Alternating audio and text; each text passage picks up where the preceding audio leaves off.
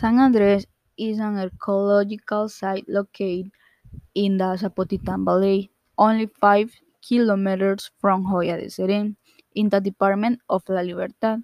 San Andres Archaeological Park is one of the largest pre-Hispanic centers in El Salvador and would have been a regional capital between 600 and 900 AD.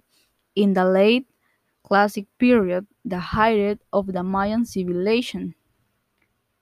The investigation and excavation in San Andres have revealed that this was a political, ceremonial, and even commercial center, constituting an impressive indigenous acropolis.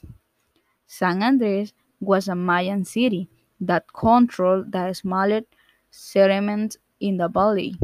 This place was home to rulers, artisans, militaries, merchants, and many other people who were part of Mayan society at the time. After the Mayans inhabited San Andres, people groups arrived and lived for a short time on the Acropolis.